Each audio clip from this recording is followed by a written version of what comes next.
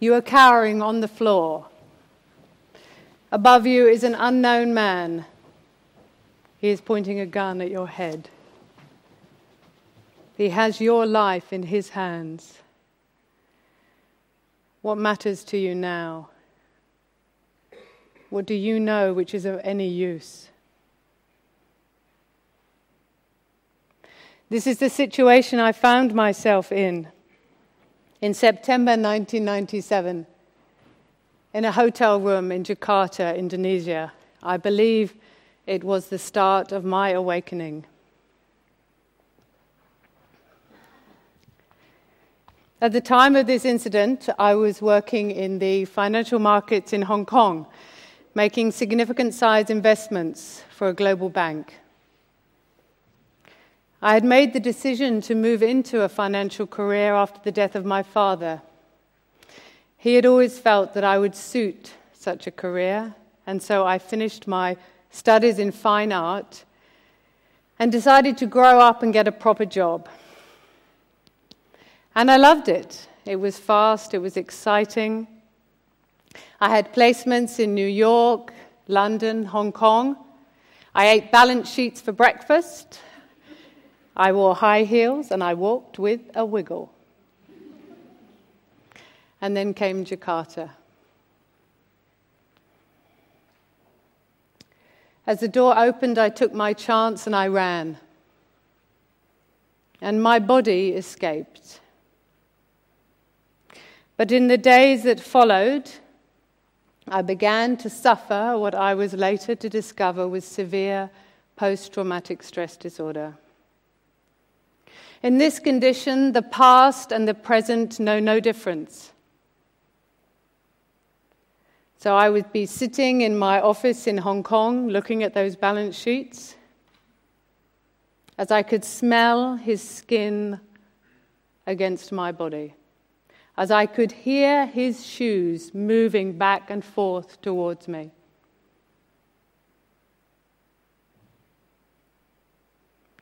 In the yogic and Buddhist tradition, we have a metaphor for the development of a human being, the total development of a human being.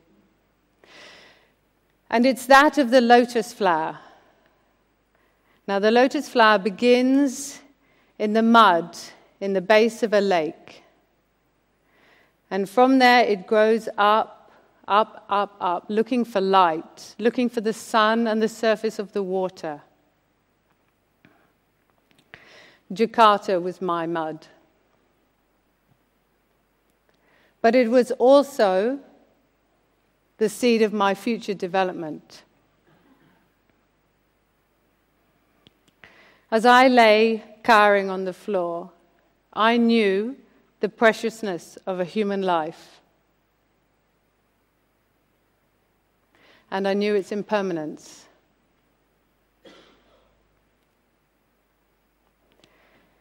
Also, a seed of compassion was planted, and I'll explain. As I left and I ran out of the door and down the corridor, behind me, many armed men ran into the room, and there was much gunfire. And later on that evening, when I sat down with the police, they showed me a photograph of the man. And he was slumped against the hotel wall in his underpants. And around him were spatters of blood everywhere. And they were very pleased to show me this photograph. And I looked at it, and I felt such sorrow. Such sorrow for this man, such sorrow for the situation. And this moment and this feeling out of all of these moments and all of these feelings is the one I don't forget.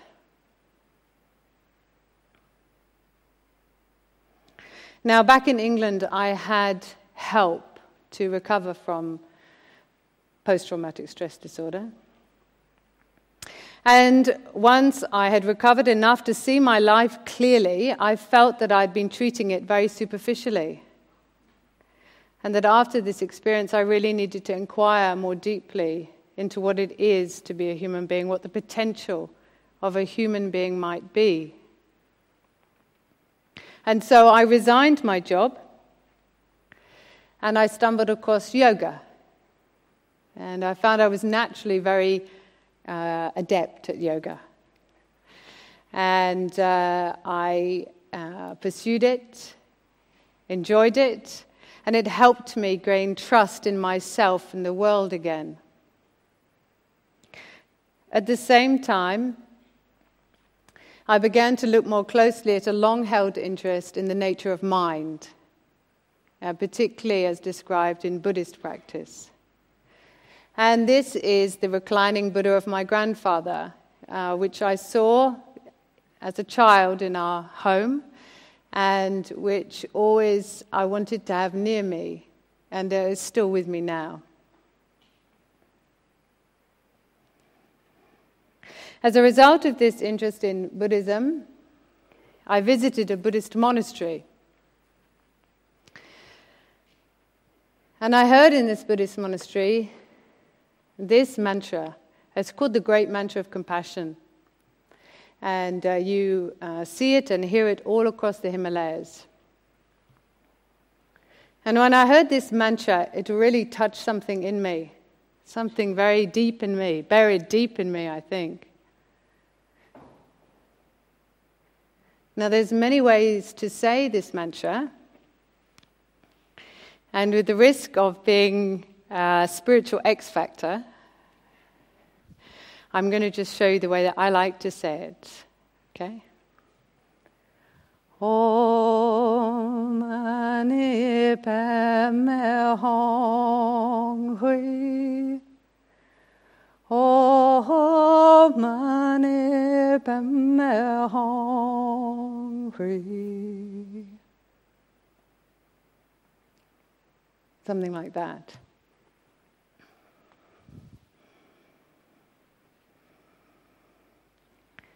Now, I continued to teach yoga and meditation and investigate Buddhism for many years. And then I probably reached some kind of ceiling here in the West. But I was lucky enough to get the opportunity to go to Bhutan, the Himalayan kingdom of Bhutan, in 2011. And when I went there, it's somewhere I'd wanted to visit for a long time. When I went there, I met a monk in a temple, and something very profound happened. And I returned to England, and then I decided to go back to Bhutan to find him because something had happened there. So I returned to find him and discovered that he was a lama. A lama is someone in Bhutan who must have done at least 3 years, 3 months, 3 weeks solitary retreat. So he's somebody who's specialized in the nature of mind. And it was obvious that he was my teacher and I was his student. And after that, things went very fast. Here's my lama. And obviously when I first met my lama, I still had my hair and normal clothes. But in 2012, he said to me, out of the blue, he said, now you change your dress. And he was telling me to become a Buddhist nun.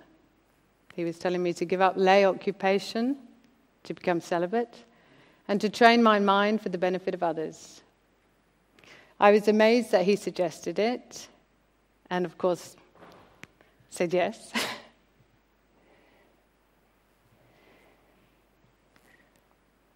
So I began the preliminary practices and trainings of a nun. Many prayers, many meditations. I began to study the language of Tibet, classical Tibetan language. And I kind of thought, I'm peaceful now. I've made it. And as I say here, I was ready to put my slippers on, maybe look at the sky. But all that compassion practice, all those mantras, they had affected me, in fact. And I realized that I wanted to give back to Bhutan, the country that I love so much, And I also wanted to put my wish to be a compassionate person into action. And so in 2015, I founded this UK charity. It's called Opening Your Heart to Bhutan. And this is a favorite thing of mine, to be with the children that we help. This is Tenzin Wangchuk in eastern Bhutan. He has cerebral palsy, but he's a fantastic artist, and I'm there looking at his artwork with him. This is another child in East Bhutan who spontaneously just came and gave me this hug. This child is actually blind, but came and hugged me. And this is really why I do what I do in far-reaching places of Bhutan, bringing practical help, education, medical supplies, etc., to children who need my help.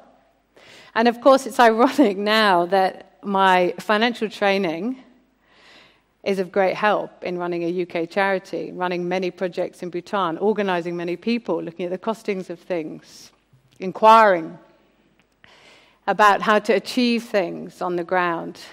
So the skills of old have been very useful in bringing me now a very meaningful and happy life. Now, in terms of your own process of awakening, I would really like to share with you that your life is in your hands. But you should ask, what matters to you now? What do you know which is of any use?